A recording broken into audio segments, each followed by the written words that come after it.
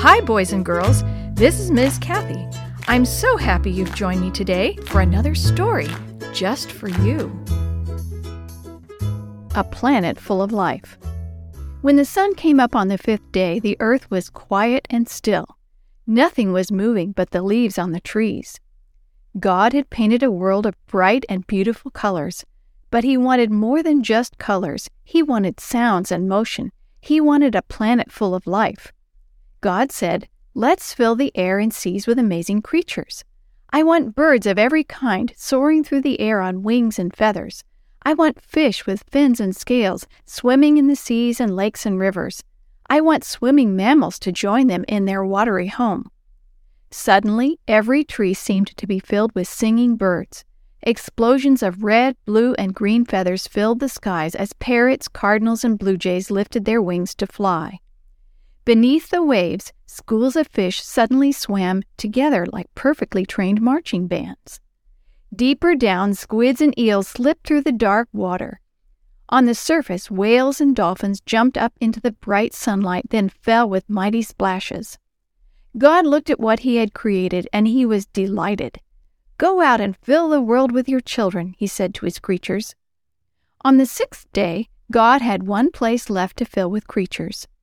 "I want the land to be filled with animals," He said, "wild animals and tame animals, even the tiny bugs, and I want each one to have children and fill the land."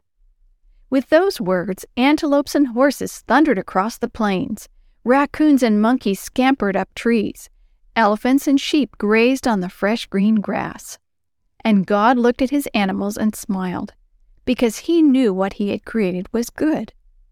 God's wonderful creation only needed one more thing. He said, "Let's make people, human beings who are like us.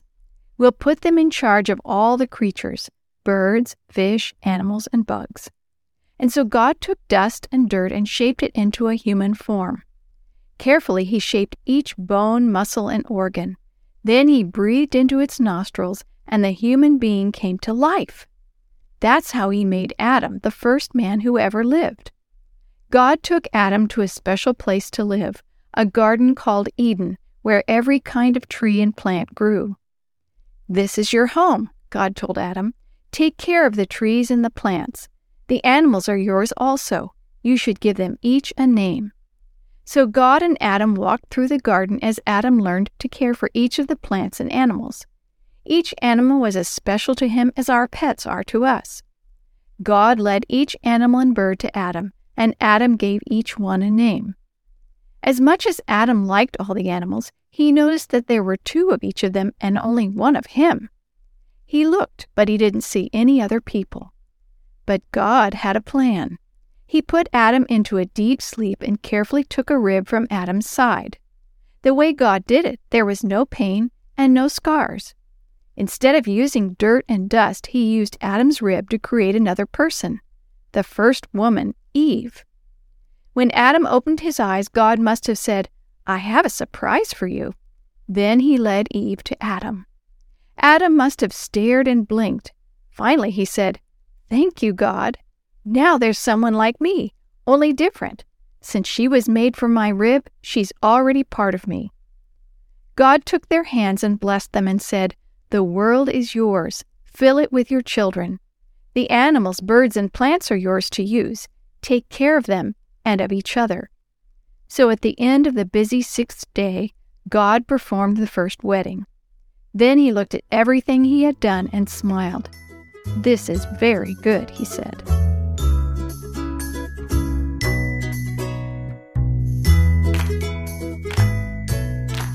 The story you have heard today is from the Shoebox Kids Bible Stories, written by Jerry D. Thomas and used with permission from the Pacific Press Publishing Association. If you're interested in any other books published by the Seventh-day Adventist Church, please visit AdventistBookCenter.com or call 1-800-765-6955.